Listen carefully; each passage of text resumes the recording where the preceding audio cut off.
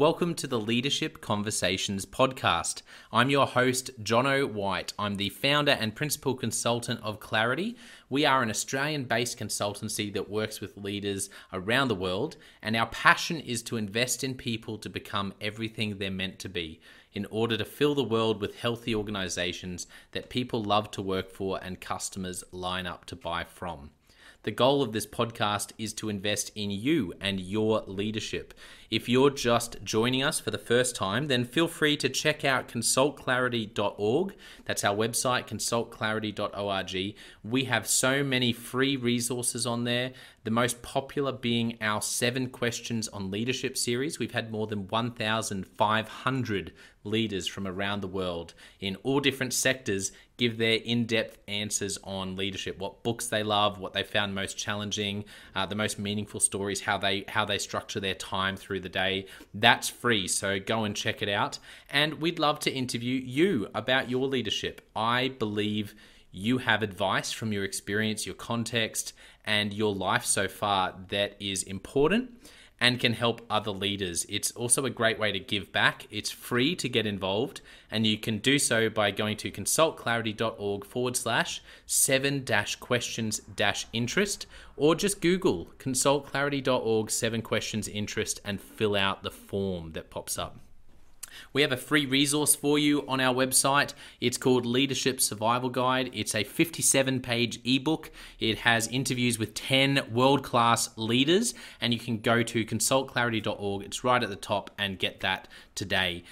We also have a daily email that we send out to over 15,000 leaders, and that email contains the highlights, our best content from our podcasts, our blog, my book, the books that we're loving that are out there about leadership. It's also the best way to get access to our masterclasses and workshops before anyone else.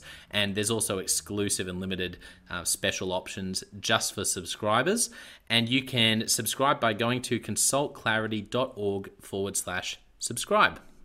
Now, my gift to you is to work incredibly hard to provide the best leadership content I can to invest in you and your leadership. So if you're finding our content helpful, if you find this podcast helpful, then your gift to me could be this. If you do find it helpful, then write a review or rate our content and make sure you subscribe or follow.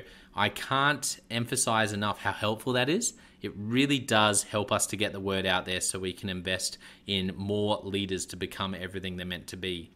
It also means a lot to me personally when people like you and people in our community share our content on social media. So if you do that, then please do look for me, Jono White, to tag me, and look to tag Clarity on whatever platform you're on. And our team, including me, I'm always looking to see when people have mentioned us so that I can engage with you. And also we look at sharing content. So if you write something about something we've done, there's also a good chance we'll share that with our followers. So if you could do that, that is a massive, massive help as we try to invest in as many leaders as we can around the world. Last of all, you can check out my book about how to deal with difficult people even if you hate conflict. It's called Step Up or Step Out. It's available on Amazon. You can just look up Step Up or Step Out Jono White, or you can go to store.consultclarity.org/book and check it out there. I have coached leader after leader after leader, and in more than 50% of the sessions, this topic comes up. How do I deal with this person? I'm finding it really difficult, and I just want to find a way that doesn't blow up to just to have a difficult conversation, to lead them better. How do I do that? There's a 3-step process that I outline in this book that I believe can help you. Okay, let's get into today's episode of the Leadership Conversations podcast. Enjoy.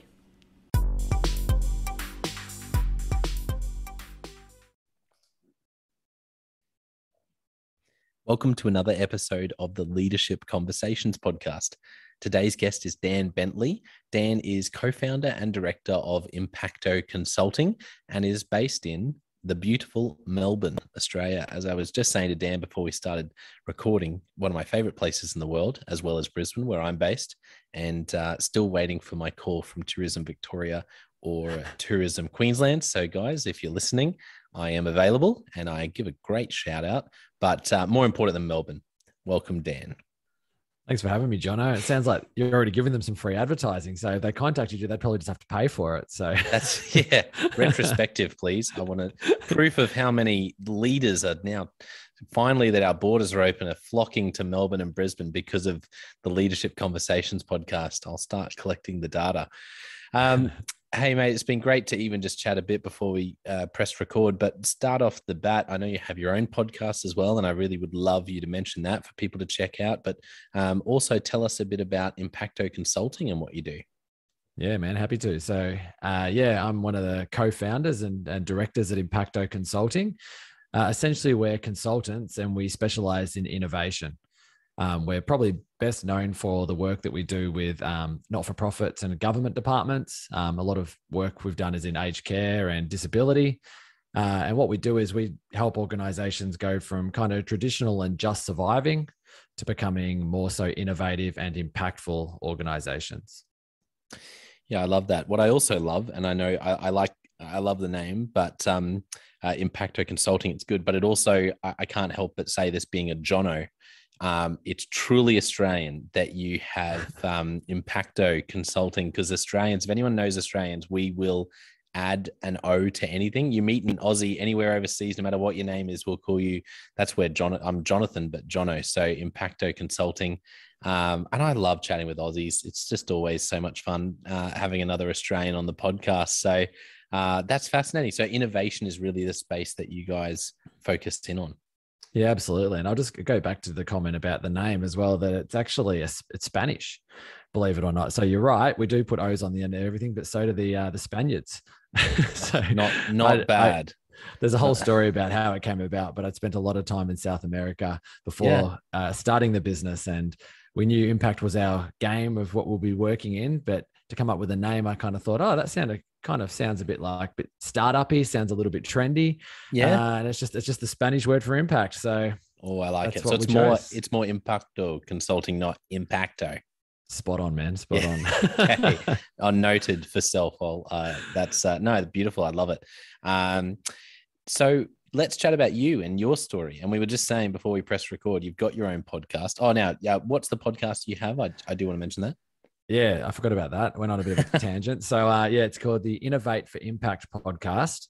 It's myself and my colleague, Tracy Newman. And we talk all about how do you create these innovative and impactful organizations. And it is through the lens of the sort of clients that we work with, but we also, a lot of this stuff can be moved across sectors and translated to any sort of organization. So we love talking about really practical ways people can make their organization better and have a bigger impact on the people they support. Yeah, wonderful. I love that. So tell us about you. I'm keen to hear, even as far back as, your childhood, what are some of those moments along the way that really shaped you becoming Dan, the leader, Dan, the thought leader, the innovator, the consultant, but also the person that you are today? Yeah, well, thinking back, I'm trying to think of where to start. Well, look, I was the oldest of four. So that's, you're given a leadership role there without putting your hand up for one in a lot of ways. So the ultimate difficult stakeholders, 3 younger siblings. Oh, totally. I guess that's kind of where it started, to be honest. I feel like, being that eldest person in the family, you sort of were given responsibility. I was quite often sort of given decisions to make, was quite often told to work with the other children, and a lot of those sorts of skills in terms of collaboration, being able to make decisions and being able to be confident in your ability to choose a direction, I guess, stems from that. My mum as well she was a leader in her own way. She was never in a leadership position as such, but she was definitely a leader in the community. And so was my dad too, both always involved in very community-based things like our local sports clubs and the school and any type of thing that us kids were involved with, she was always involved with. So, and my dad also has run his own business his whole career. So his whole life. So yeah, I've always sort of been surrounded by those sorts of influences that sort of helped me become the person that I am. But I never saw myself as wanting to be a leader in the terms of a business, in terms of like putting my hand up to say like, I necessarily Oh no, actually no. You edit this, yeah? Normally we keep it raw. Cool. All right. I was just going to say that all again because that's not true. I did actually. Well, it's all right. You can keep this in if you want. But I was about to say I never really saw myself as being somebody that was a leader, but that's not true. I guess always through my childhood, I was always sort of putting my hand up to coach teams or be in leadership positions in sports teams or at school and those sorts of things. So I guess I always was sort of drawn towards it. But I guess what I would say to clarify what I said before was that I didn't see that necessarily as a leadership position like I do today. In terms of like, I didn't say like, oh, I wanted to be a manager in an organization. My dream was, I had many of them, but it was to mainly be a musician. And yeah, and I still am a musician. But I took a job in a call center in my probably when I was about 18, 19. And the idea was that I could do shows all through the week, have late nights, come in and just do a job where no one could see me and I could not be, feeling or looking my best after, having a free bar tab for the night and being, playing music all night and hanging out with my friends. And I just wanted a job that would allow me to do that. And when I got in, my first job was in Telstra in one of their call centers. And all of a sudden just started finding myself getting opportunities because I guess I was okay at the job. And yeah, I got opportunities to lead people's teams when they went on holidays, and all of a sudden found myself being asked by one of the leaders who was one of the people that's absolutely pivotal in my leadership journey.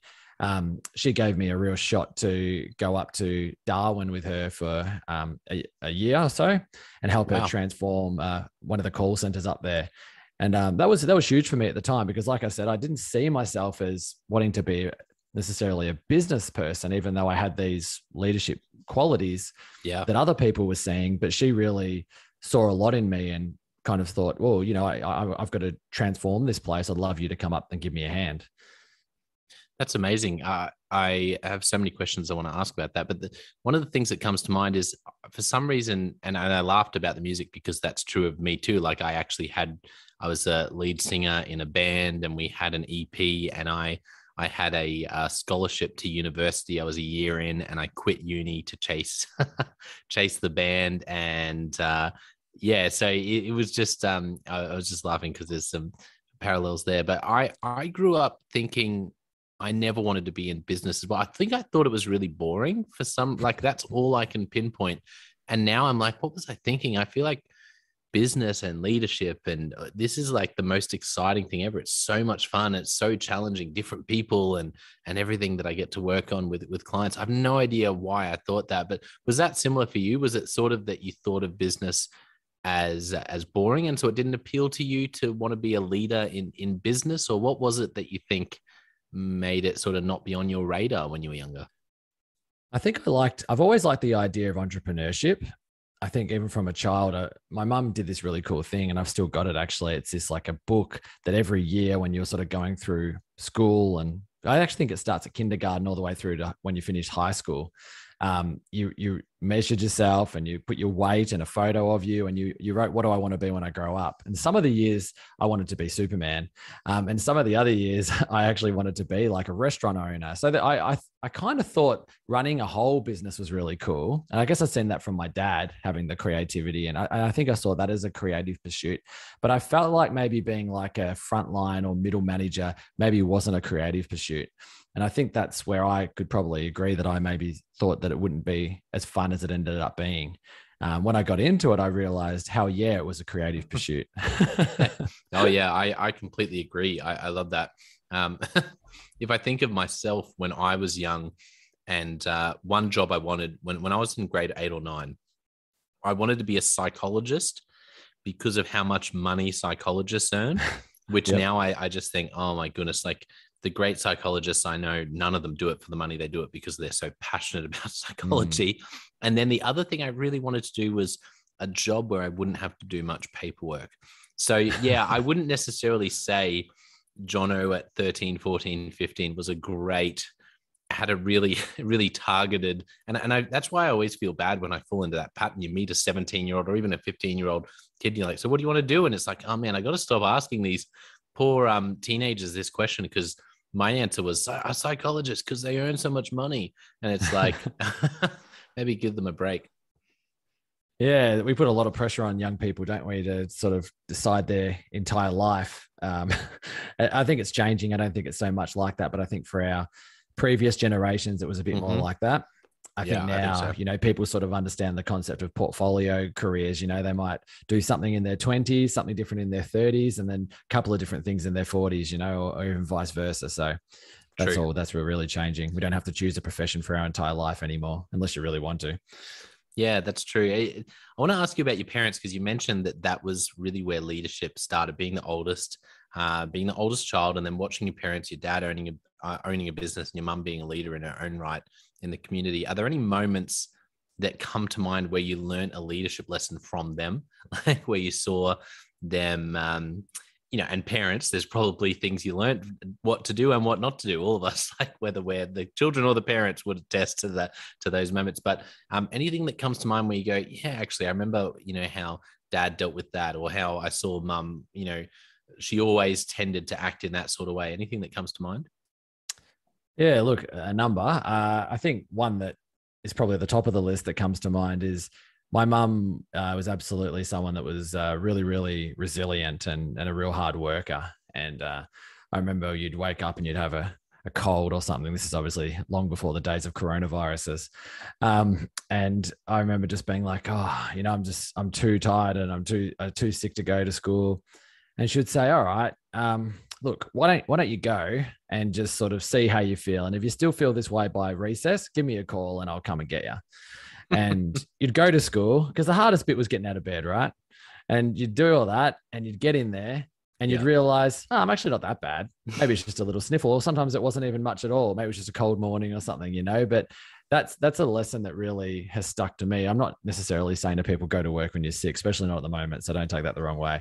What I am saying though is that whole thing of like, sometimes you may feel a certain way, but if you can sometimes sort of just kind of get up and see how you feel after, you're not making a permanent decision at that point. You're actually sort of saying to yourself, well, let's see how I go. And if I'm still feeling this way in a couple of hours, then, maybe it's just going to be impossible and it's not going to happen. And I'm actually better off to rest. But at the same time, if you do, and what happened to me, 9 out of 10 times was I'd get there and go, look, I'm actually fine. And I had a great day.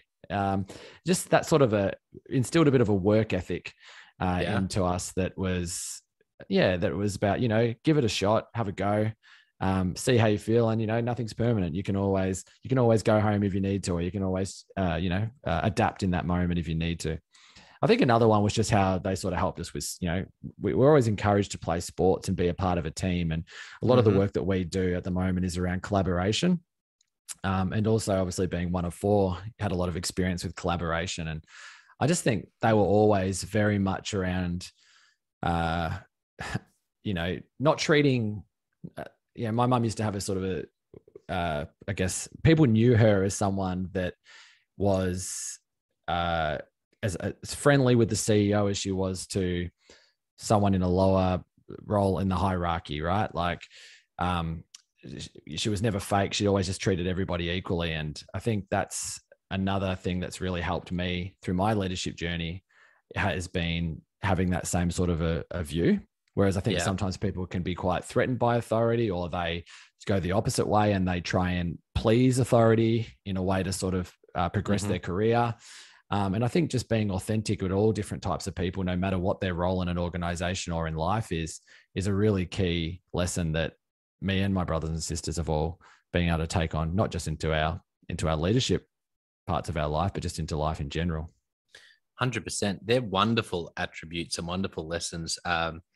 I don't know if you've come across any of Patrick Lencioni's work, but he has a book called The Ideal Team Player that I use constantly, particularly when I'm doing anything with hiring or helping leaders, just to make sure their HR processes are really values led and they're getting the right sort of people, where they've had challenges finding and keeping great people.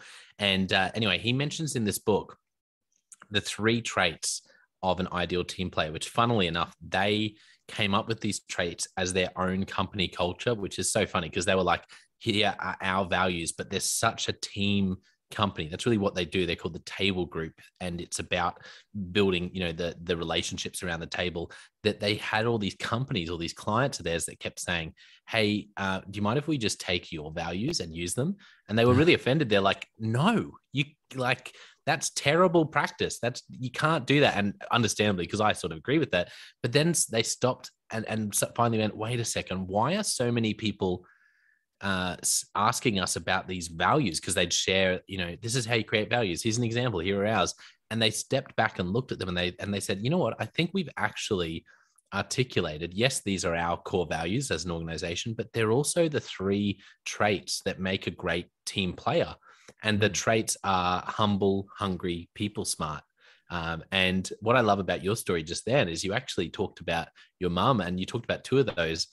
You talked about humility, in that she's the same with a CEO, with anyone, and that real humility and authenticity, but just not thinking too highly of yourself, and whatever needs to be done. And I can hear that in that story. But you also talked about hungry, that work ethic. And the thing that struck me about the ideal team player is we all know how important humility is. Well, I hope, like, most of us realize that. But he made this point in the book, Patrick Lencioni. He actually said, the hardest one to grow, the hardest one to develop, like, if humility's not there, that's arguably the most important one.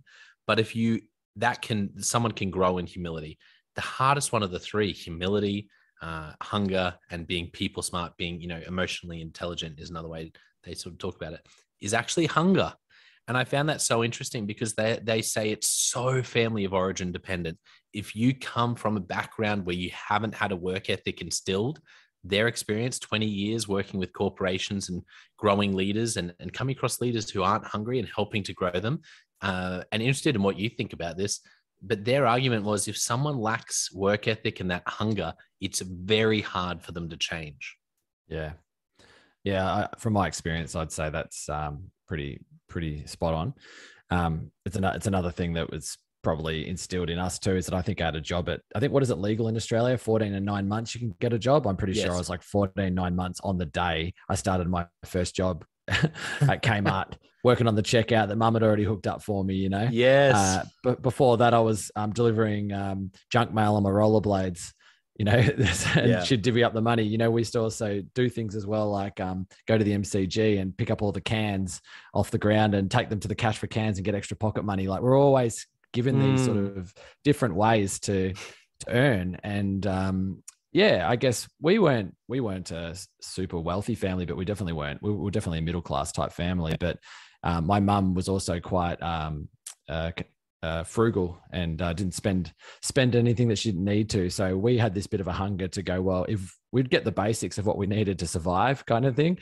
but anything on top of that, it was Christmas and birthdays. And if you wanted anything else that fitted outside that budget, that's where you had to earn some money to get that. So we always sort of joined those dots from the early days too, which was a lesson which I didn't probably appreciate at the time, but now as an adult, I could definitely look back on and go, I actually kind of like that, because I don't feel, I think everybody has their own version of entitlements, right? But I kind of feel like some of my other people that I grew up with maybe that did have a lot more given to them for no work or for no reason, maybe don't have a stronger work ethic as some of my other friends who were given maybe a similar upbringing. So I think there could be some sort of a link there. Yeah. I think so. I never understood why billionaires, I always was like, why on earth would some of these billionaires come out and say, I'm only giving X amount of dollars, I'm not giving anything to my kids? And I just thought it was horrible. But now that I've heard story after story and realized maybe there is a great wisdom in that, because they're trying to help their kids who have a unique opportunity to be entitled from coming from a family with billions of dollars to actually not live an entitled life, which is really fascinating. Yeah. Well, I think there's some studies out there as well that show that money doesn't last more than 2 generations a lot of the time, or is it 3 or something like that? I don't know exactly, but there's a whole heap of studies out there that sort of show that if you do just sort of hand it on, and that privilege and that expectation just keeps going, they actually forget the lessons that were learned by the original person who made the money in the first place. And so quite often it starts again. So there's a real effort. I know one of my friends, he's doing pretty well for himself, and he's got 3 boys, and he spends a lot of his time making sure they get the right sort of education so that they know also how to grow that money or, invest it and do different things with it and make more of it, because it's not guaranteed forever. It does run out. Yeah. Yeah, that's interesting. Back to the leader that really had a big influence on you, who took you up to Darwin and gave you that year opportunity. Any stories of that leader or anything in particular that she did that really stands out to you as, one of the first things, obviously, she saw the potential in you. But was there anything else that you really appreciated in how she led? Yeah, I think she was a great leader, because what she did was that she really helped me believe in myself and trust myself. I think at that time, I didn't really, like I said earlier, this wasn't a career path that I'd sort of hand selected. No one came and asked me, what do you want to do? And I didn't say I wanted to work in a call center and become a team leader there. That was definitely wasn't a chosen career path. It was just kind of what started happening.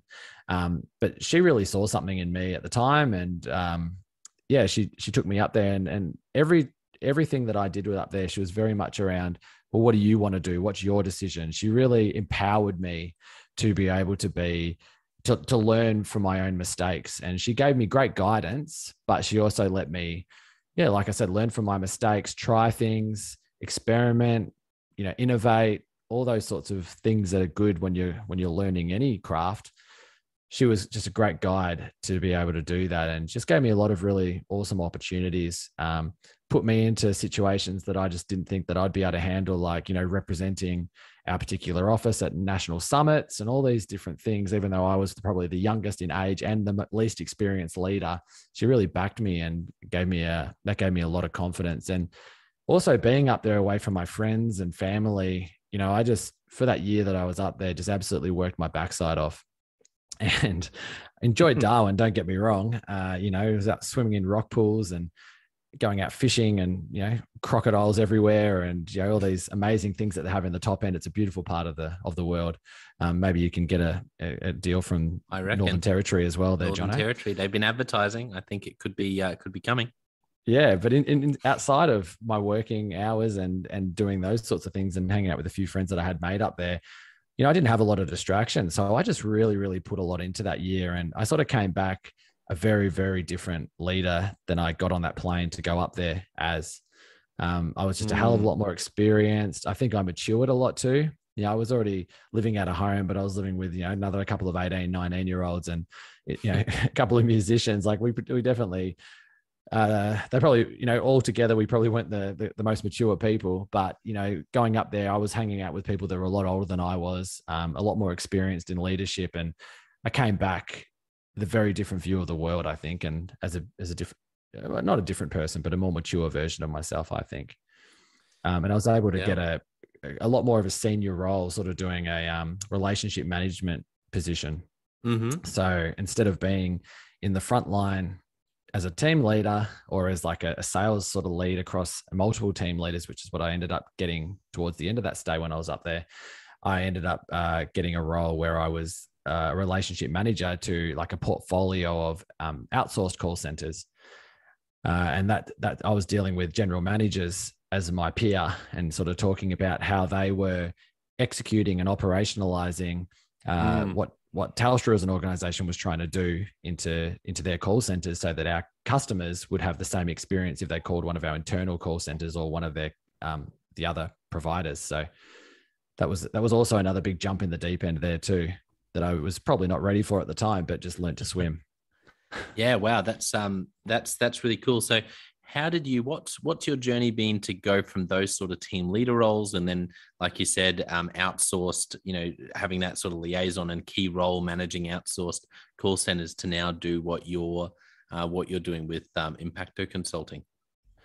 Yeah, so I guess what I was really perfecting, or not perfecting, but I guess learning as we went along, was just leadership, right? And as we know, leadership is situational. Leadership can be applied to a whole different heap of contexts, but you learn those core skills, and they're how to work with people and how to make decisions and business acumen and all those bits and pieces. That's what I was really sort of learning. So I did that job for a number of years, and it really evolved to become even more and more senior as it sort of the organization kept reshuffling and restructuring. And I managed to get a redundancy and moved on to another organization, one of the biggest insurance companies in the country. And yeah, I worked there for a number of years and came in there as a manager of like a department that had sort of like call center function and also sort of back office and email communication, just a sort of customer experience sort of area.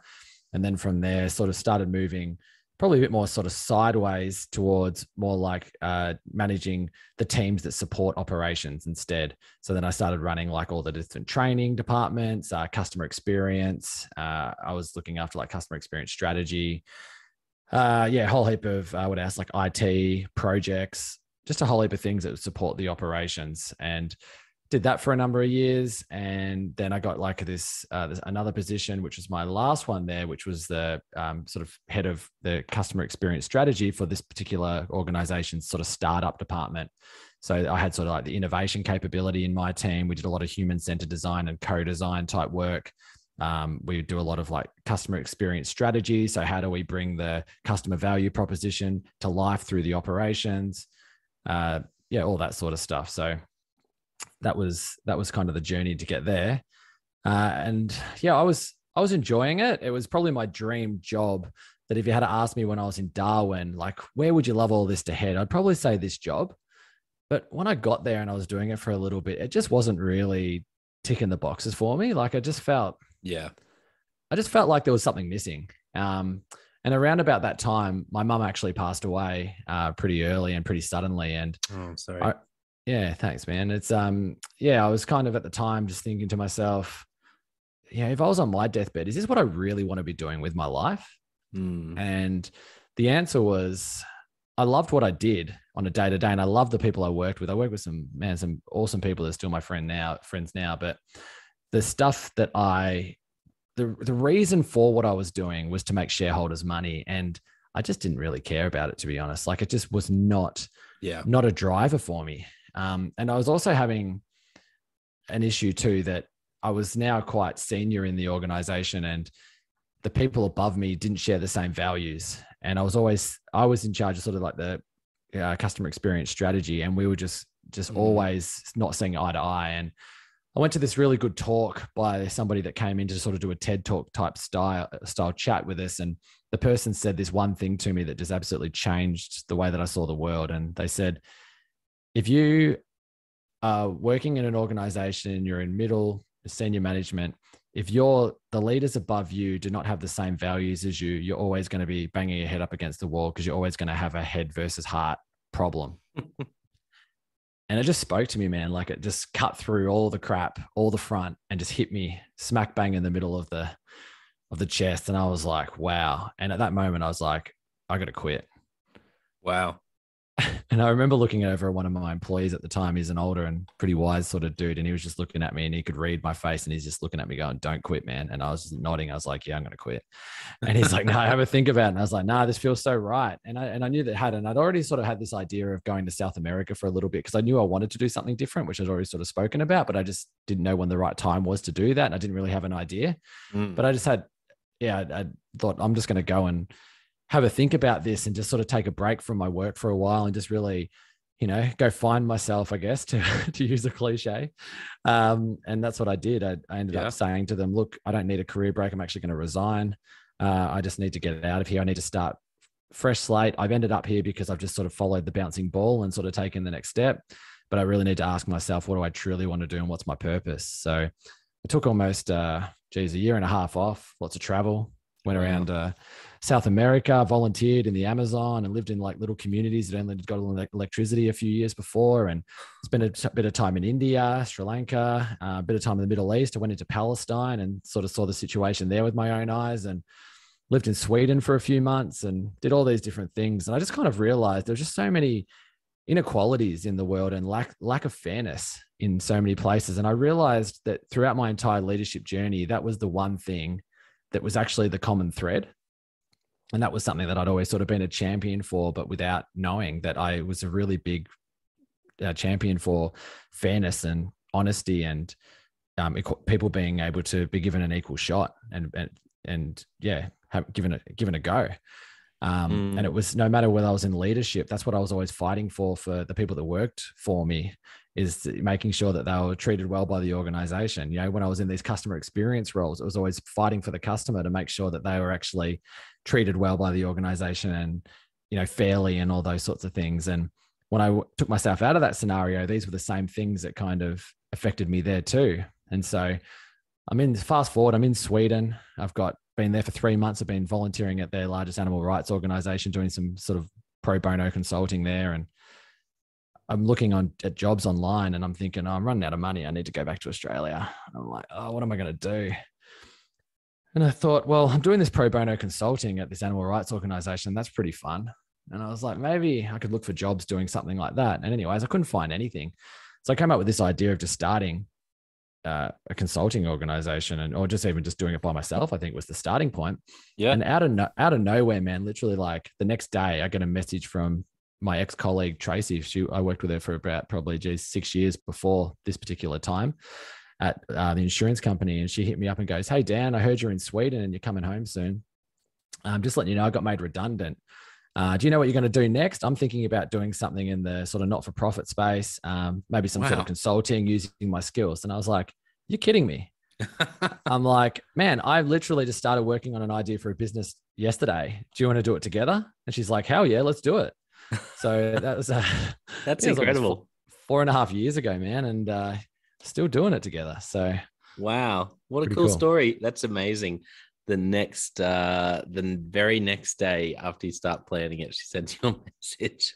Oh, amazing, I love that. Yeah, that is amazing. You couldn't make this stuff up. No, it's so true. Crazy. That's incredible. So any favorite stories in the 4.5 years since? Do you have any favorite stories of transformation or innovation where you've been able to help companies, or just even if they're little things that have just really stuck with you and been very meaningful? Yeah, well, a big one is that, you know, we teach people and help organizations to be able to better understand their customers or their clients or the people they support. And so we know how to do all of that. But just like a plumber that has a leaky tap, when we first got into it, we really didn't understand our clients and our customers to the level that we do today and the level we probably needed to. But we've spent a lot of the last 4 years just trying to understand who our true client is. You know, what do they truly need from us? And we've sort of been really flexible and, you know, to use a startup cliche, you know, we've been pivoting the business a lot to try and meet those needs and sort of get a model that, you know, is going to help us to really add value to the sector. So that's been a big one for us. Even when you're an advocate for this stuff and you help other people to do it, man, you just can't know enough about who your clients are. But I tell you what, spending that time to do that and truly understanding, and no matter what sort of leadership position you're in, if you can understand that and really get inside their head, that's where innovation comes from. Well, that's when I say innovation, that's where really successful innovation comes from, because, you know, without a market, you don't have anything at the end of the day. If you can create something that people want, and you can do the same thing, use the same skill. If you're a leader and you've got employees, you know, if you can understand what these people truly want, and then you can try and, you know, work in a way where you can provide that to them and offer that to them. That's what it's all about, I think, at the end of the day. Well, not all of it, but it's a big part of it. Oh, completely. I mean, it's so hard to do. It's difficult to do, but it's so simple. I remember the other day, we've only recently, Liz and I have only recently started doing any online grocery shopping. Like we tend to be late adopters. Let me be honest. Most of the time, we're pretty late adopters. Like, you know, it took me a while to get on the iPhone, and I'm usually a few years behind. Just so everyone knows, I'm on the Woolworths, which is our one of our big supermarkets here in Australia. On the Woolworths website the other day, and I was just doing some grocery shopping, and I just remember thinking to myself, this is so good.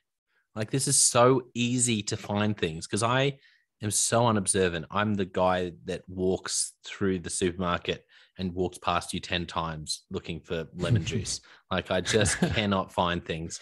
And it just struck me. It was the simplest thing, but it just struck me. I was like, this is what it boils down to, right? Like, what what will make your customer, like, what is your customer really looking for? Where if you can provide it, whatever you do, like in any industry, any sector, and like you said, it also applies for your employees, where they have an experience with you where you go, or where they go, this is so good, this is so easy to use, this is so convenient, this is exactly what I needed. And the funny thing about that is exactly what you've said. It's so simple when you experience it. It's so frustrating when you experience the opposite as a customer. But when you're the company providing that, to get the true data is what and it's funny you bring this up, and it's great that you guys are working in this space, because I've had so many episodes where this has come up.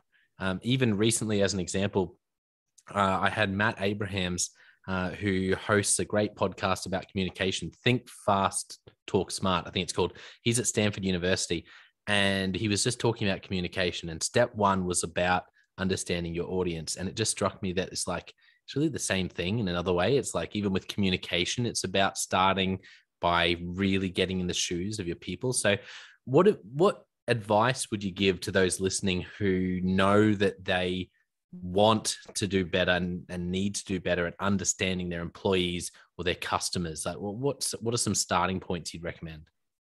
Yes, I always like to break things down to their core thing and sort of take away things that humans have created to make things more complicated. So I think we take it back just a step and go, what do employees, customers, your partner all have in common? We're all humans, all right? So yeah, how do you learn more about any human? Is you spend time with them. Spend time with them, asking them questions, spend time with them talking, telling stories, spend some quality time with people, and you will learn. But if we're sitting in another room from that person working on numbers or something else, then that's a great way to not be able to understand what they're doing. So my advice in that space, and what we always say to people, is just work out ways that are beneficial for both you and those people, whether it be your employees or your customers, clients, whatever you want to call them, to spend time together. So we run some examples of how we do this is we run regular webinars every week, and we're constantly just asking, as part of that, our potential clients, like, this is what we understand as being some of the challenges at the moment. Are we right or are we wrong? What else would you have to add to that? We constantly are reaching out to people we've worked with and people that we know from the sector and going like, hey, just talk to us about, how have you been? What are you working on at the moment? Just spending time and connecting with them person to person, and just really listening, not trying to tell them what we think they need, trying to actually just confirm, like, do we actually understand? And I think that's a very different mindset. And it works well with any type of person, I think, is that, people want to be understood. They want to be heard. And I think if you can create ways to do that, doesn't matter what title you want to give that human, I think people appreciate it, and they'll give that to you in large amounts if you do it in the right way. It's also great business development for you get two big advantages for those out there who know they need to grow the sales of their organization, or there's a lot of leaders, like I work with a lot of schools, and you get this incredible pedagogy curriculum genius coming into a head of school role, and then what's the big challenge for the next 5 years? Marketing, or it might be enrollments, and it's like, oh man, I've spent my whole career in curriculum and pedagogy, and now I need to be a people leader who is really leading growth in enrollment and differentiating our school. That's just something they've never stepped into. And what I love about what you've just said, spending time with your people, it has a few things. Firstly, there's nothing like actually spending time. Like you just said, like literally the things you pick up from just sitting, listening, asking questions.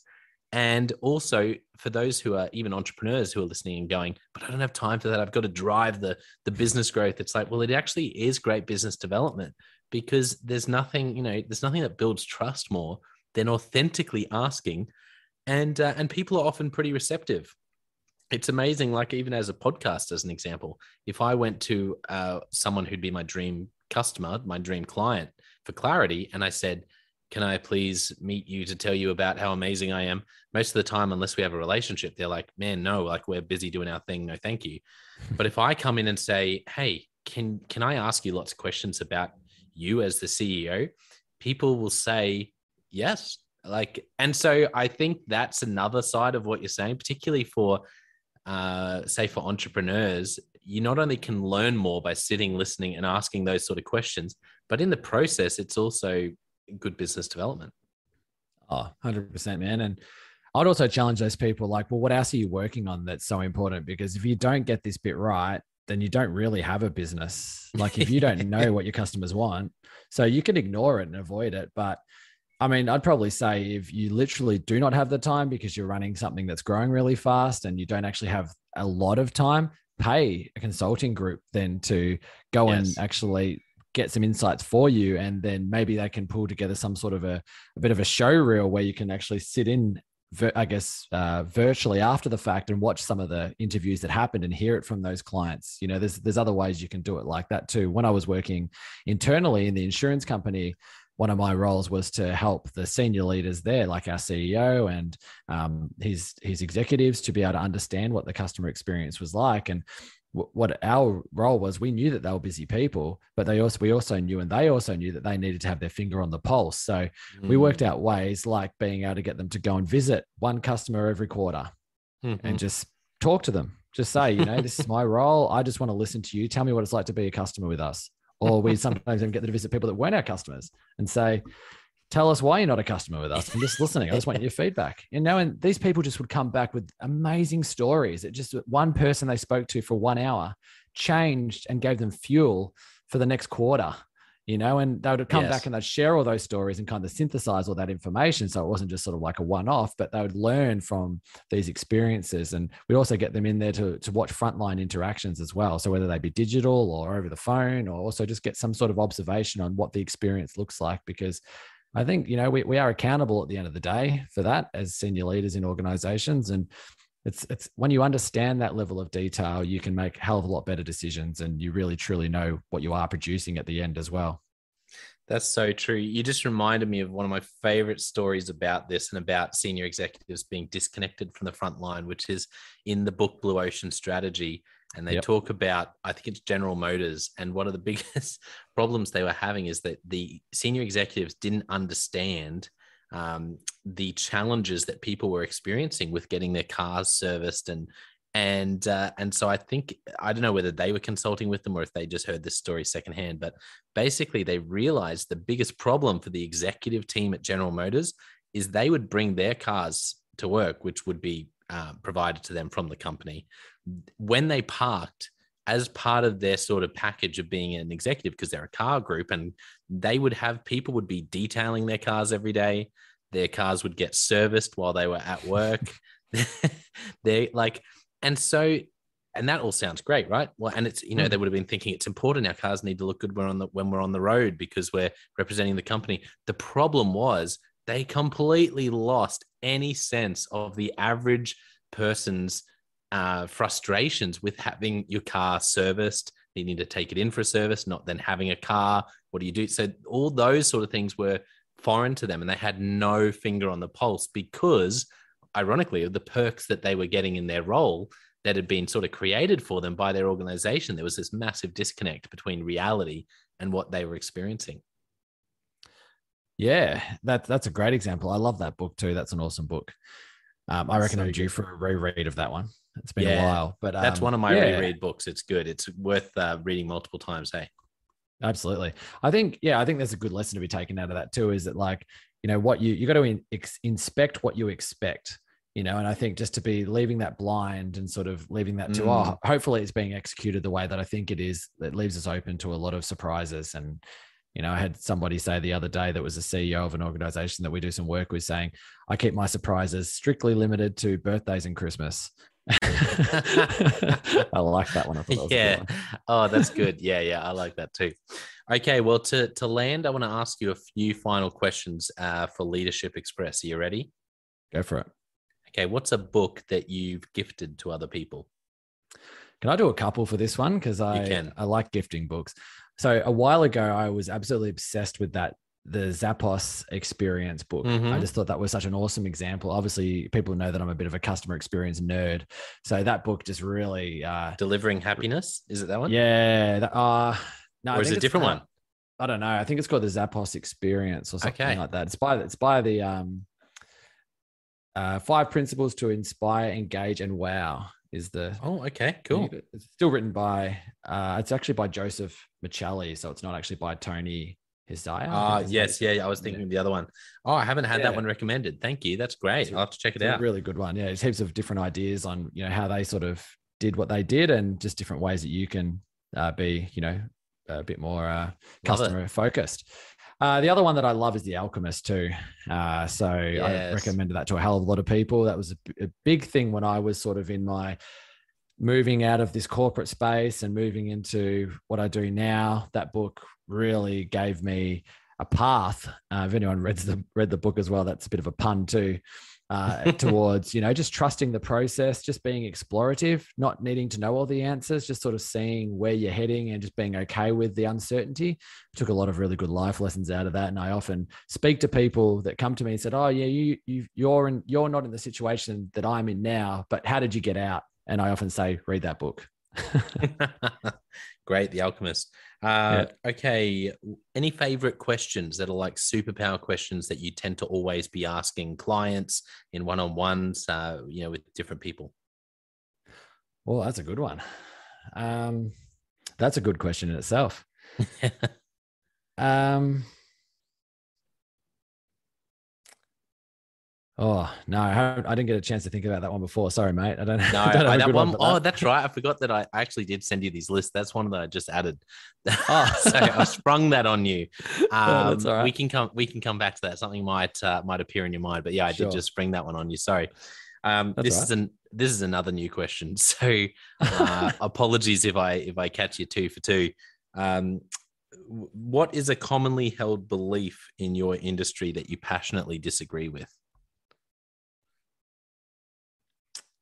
Yeah, okay, I got a good one for this. So it is leadership related, but it's also customer experience related. That hiring people that want to work in your organization because of your mission equals great client experiences is one that we Ooh. hear a lot in our space, and it is important. Definitely not saying that it's not important, but what I am saying though is that there's so many other elements that you need to have in check as well to make those experiences easy. So it comes down to training. It comes down to having people that can be empowered to make the right decisions. It comes down to good service design, and execution of your strategy. There's so many elements to that are beyond just the hiring part. The hiring part is the start, but I've worked in organizations where the hiring process is absolutely slick and they get the right people in the door, and those people turn into the wrong people within 3 months. So an organization, there's a lot of moving parts to getting that right. There's not just that one silver bullet of who you're recruiting. Yeah, I like that. That's a really good thought, actually. Really good. A movie or TV show that really impacted you? Oh, Now, this can be serious or fun. We've had yeah. Golden Girls, Ally McBeal, Seinfeld. So it can be, but it also can be serious. It can be fun though. Yeah, I really love Interstellar. That's probably one of my favorite movies. I'm not very good at these Yes. questions of like your favorite book or your favorite movie sort of stuff. It really challenges me because I'm a very I have a lot of I have diverse hobbies and diverse reasons why I like lots of different things. I'm a person of variety, so I find that a bit difficult. But I would have to say if I had to choose a favorite movie, it would be Interstellar. I don't know if this is very leadership related. I just think it's an awesome movie. I think it shows it's very human. I think it's a real emotional roller coaster. You go from they're kind of in this like existential crisis where the world's kind of ending and they've got to work out this way to save the world, and this hero character has got these young kids and they just absolutely just hate him because he's going to save the world. But he knows he has to do it, and all these things happen. I don't want to give too much away for people that haven't seen it, but the science in it's really good and the physics in it is really good. And it's just a real masterpiece. It's a piece of art as well as a really awesome piece of entertainment and some really good some messages in there for us as well to consider of how we're treating the planet and what we're doing to each other and those sorts of things. So That's a it's a good big one for me. recommendation. Now, and that's why I love asking that question because it's not really, there's no leadership answer like that's the leadership movie, but that's a great movie and there are so many good lessons in that. I love it. Um, Okay, any favorite questions? Has anything come to mind now that you've had a little bit longer, or even just a question that you ask regularly? It doesn't have to be the best question ever in the world, but what's are there any questions, say, when you're meeting with a client that are always part of your process? Yeah, look, this is all I can really think of, but we always love to challenge our clients. That's the thing that I think the role you play as a consultant. If you're not doing that, you're probably not adding that much value, because that's why they come to us, right? There's normally a problem that they can't solve themselves, or they need your assistance and expertise in. And the thing that I always sort of are challenging our clients on is that, how do you know that? So in organizations, no matter what they do and where they are located in the world, there's just they said this, or there's these, like, I don't know what the right word for it, but there's these, like, these rules. There's rules. Yeah. There's rules and common knowledge that floats around the organization. I know what you mean. And usually it's BS, man. Like, the amount of times I've been, myth busting these things for years. Yes. In organizations. And now I'm doing it from the stuff I do now. And I'm like, man, 95% of the time when somebody says, oh, no, we can't change that because it costs like $6 million to do that, I'm like, how do you know that? And quite often goes like, oh, that's what everyone just says around here. And then when you go digging and you go to speak to the actual IT team, and they're like, no, we do like 20 releases every month. But it can get expensive if you're doing something really big and crazy, not just like you can't change anything, like you can really find it out. So it's something that I like to challenge our clients on. And I also try to challenge myself as well when I'm self-aware enough to sort of say, how do I actually know that? Am I that sure? That's so good. I love it. It's I was just laughing because it reminds me of, in organizations, there's also those things which you must hear as well, where it's like, oh no, our clients don't, or for schools, the parents, our parents don't really care about blah blah blah. And you're like, yeah, that's a great follow-up question. How do you know that? Oh yeah, well no, I just don't think they do. Or I had a chat with one parent 10 years ago, and they mentioned, whatever it is. That's so interesting. Okay, last question. The add to that as well. The other thing you hear a lot too is that, because that's what I think. So I'm a parent and that's what I think. It's like, yeah, but you've also got a bias because you work for the school, or, whatever. So there's always that. It's taking personal experience and extrapolating that out over your customer base is another trap. Very true. That's good. Last question. If you could only give one piece of leadership advice to a young leader, what would you say? Oh, yeah, that's a good one. This is another one that I was thinking of. This was on the list that you gave me, Jono, so that is helpful. So I have thought about it. Look, I think, I like to still see myself as a young leader. I still feel like I got a bit to give. But if I was to maybe speak to somebody, back when they were, a lot younger and just sort of starting out, maybe in a younger version of myself, I think that I would really try and get, and this is real cliche at the moment, but I'll try and elaborate on it to sort of say what I mean. But I think purpose is so important. There's so many people doing the wrong job for the wrong reasons. It's just, oh man, there's so many people that are just stuck and trapped in places that they shouldn't be. And, I in some of the environments that I worked in, it was absolutely the wrong fit. I'm a really progressive, innovative, sort of like creative sort of a person. And I was, you look at insurance as an industry, man, it's pretty conservative.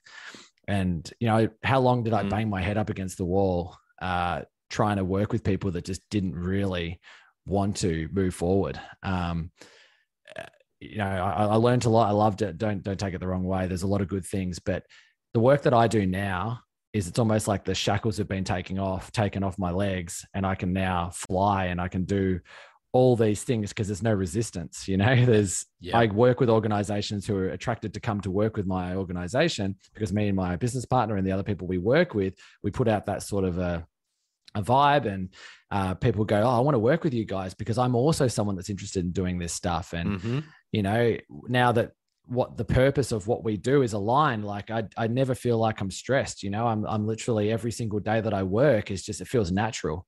Whereas, man, the amount of meetings and things I was working on in those other environments that just weren't 100% right for me were, I went through a lot of stress in those periods. So my advice would be, at the end of all of that, would be really it's like a game of guess who. And this is something I do say to young leaders that do ask me this question. Actually, I say it's a game of guess who, right? There's the good news for you is there's not only one answer out there. It's not just Herman or something, in that game. It's Yeah. There's multiple up there for you. But as a young leader, you need to go around and start asking some of those questions. Does your person have glasses? Does your person have hair? Is it blonde or whatever? And what I mean by that is, in the analogy, is you need to start thinking, do I want to work in hospitality? Do I want to work in this space? Do I like this type of leadership? Am I this? You need to sort of go through this process of elimination, is what I'm sort of saying by using the analogy of guess who. Bear with me. And essentially, you'll get towards the end and you'll start knocking that down to only a couple left. But it is a process of elimination. It's very similar to the story behind The Alchemist, the book that I recommended earlier, where you don't need to know all the answers at the start. I don't think anyone can do that. I only know maybe one or two people that have said what they wanted to do in high school and they've actually still doing that thing, it just changes. I think that's a lot of pressure to put on people. I think what we should be doing is just sort of saying, go out there and try stuff, and you will eventually get to where you're supposed to be. And that's one of the most important things in the world, because, man, we're giving up at the moment 5 days of our 7 days per week on this earth. And, we get a couple of weeks off in return at the end of it. You've got to be happy doing what you're doing on a day-to-day basis, because that is pretty much most of your life. So that's my message. Great advice. Great analogy. I love the guess who analogy. That's what I wish I'd heard that when I was 17. That's fantastic. Wonderful advice, and wonderful advice for young leaders too. So for those who are loving the vibe and really do want to connect with you, Dan, and feel like there might be some alignment there, can you tell us a bit about your podcast and also where people can find you online? Sure, man. Yeah, absolutely. So, so it's called Innovate for Impact is our podcast. It can be found on Spotify, Apple, all the different places that good podcasts are published. And we have a website. It's impactoconsulting.com.au. And I'm pretty active on LinkedIn too. So, one of those people that's happy to accept requests from randoms. So don't worry, you can feel free to message me, add me. I'll be more than happy to chat with you, unless you're just trying to sell me some website building system or something like that. But absolutely happy to reach out, happy to have a chat. One of the things that I love doing is especially in the leadership space, is giving back to other leaders, because, when I talk about the example of the lady from Darwin earlier, there's so many others that I didn't even get to mention today, but so many people have invested in me over the years too, and helped me, get to where I am today. So I always love to do the same thing back. So people can check me out there, just Dan Bentley. And if you search for Dan Bentley Impacto Consulting, I'll probably come up there somewhere. So. Wonderful. Well, I want to thank our listeners for tuning in. Great stories, great wisdom, great Aussie accents today, which is always endearing to a lot of the world. So I know there'll be a lot of listeners who really enjoyed today, but for much beyond the accents, it's been really great wisdom and really interesting thoughts and stories from Dan. For our listeners, don't forget, I also have the John O. White Leadership Podcast, which is more straight up tips for building a high performance team and casting vision and those sort of things. And the Leadership Question of the Day podcast, where I ask you a different question every day to put a stone in your shoe, make you a bit uncomfortable, like Dan talked about. That's what we do as consultants, make you a bit uncomfortable, challenge you to help you grow. But I want to finish today by saying a massive thank you to Dan. It's been just a pleasure to get to know you. Really appreciated hearing the stories from your life and your leadership. And I know it will have helped a lot of people. So thank you for being so generous with your time, Dan. No worries, Jono. Thanks for having me on the show, man, and keep up the good work. I love your podcast. I think you're doing some great things. So thanks for having me on the show. Well, I hope you enjoyed that episode of the Leadership Conversations podcast as much as I did. If you're joining us for the first time, don't forget to check out consultclarity.org. That's our website, consultclarity.org. We have so many free resources on there, including our 7 Questions on Leadership series. We've had more than 1,500 leaders from all over the world in all different roles, in different industries, answer these 7 questions on leadership, and leaders give these in-depth answers around how they spend their time, a book that's been significant for them. It's just a gold mine. It's completely free to access, so go to consultclarity.org and look for that. We'd also love to interview you about your leadership. I believe your experience, your life, your context means that you have advice on leadership that other leaders can learn from. Yes, you. If you're going, not me, well, no, I really believe you would have something to add. So if you're looking for a way to give back, it's completely free to get involved. And we would love to interview you through the 7 questions on leadership. You just go to consultclarity.org/7-questions-interest, or Google consultclarity.org 7 questions interest and fill out the form and get involved. We have a free resource on our website called the Leadership Survival Guide. It's a 57-page ebook, 10 world-class leaders giving their thoughts on leadership, and that's completely free. It's available on our homepage, consultclarity.org, right at the top, so make sure you go and get that and download it today. And we have a free daily email that you can subscribe to. We send this out to over 15,000 leaders from around the world. And it contains the highlights of content from our podcasts, our blogs, our books we're reading. It's got the best content, and it gives you exclusive, limited, early access to our masterclasses, workshops, new products, special offers. It's all for our subscribers. You can go to consultclarity.org/subscribe and join 15,000 other leaders. And you know, my gift to you is to work really hard, particularly through the Leadership Conversations podcast. I have been blown away by the quality of the leaders, and I'm learning as much as anyone in doing these interviews. So I'm having a great time. And my gift to you is to keep lining up the best leaders I can to invest in your leadership. Your gift to me, if you're finding this helpful, there is something that you could do that would help us out massively. And that is to write a review and to leave a rating for our podcast or wherever you're watching or listening to this. I can't tell you how much that helps us out. Also, subscribe or follow. It really does make a difference in helping us to help more leaders become everything they're meant to be. Another thing that means a lot to me personally is when I see our community share our content. So if you do share this or any other piece of content on social media, then thank you, and please do that. And look for me, John O'White, or Clarity, and tag us in your post. Our team is always looking for posts to engage with from our community, and there's also a chance that we'll share your content to go beyond and share it with our followers. Last of all, you can check out my book. It's called Step Up or Step Out: How to Deal with Difficult People Even If You Hate Conflict. I wrote this book because 50% of the coaching sessions I have with leaders, this topic comes up again and again and again. And it's this idea of, how do I have this difficult conversation? How do I lead this person better when I'm finding them difficult? Or in some cases, you look and you say, I think I might be leading a difficult person. They're just quite difficult to lead, or I'm finding them quite difficult to lead. So there's a 3-step process that I unpack in Step Up or Step Out. And the amazing thing, and I've literally done this myself, and I've heard it anecdotally from other leaders as I've coached them, is that if you follow this process, you will see that person step up and change their behavior or make a decision, which is to step out some of the time. 95% of the time, people will step up or step out in just 4 weeks. And I stand by that. It's you have to read the book to understand, but I really do believe in it, and I've experienced it firsthand. It works. So you can go to Amazon, look up Step Up or Step Out John O'White, or store.consultclarity.org/book.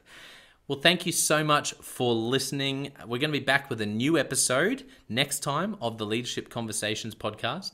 And I hope today has helped you to take another step towards becoming the leader you're meant to be. See you next time.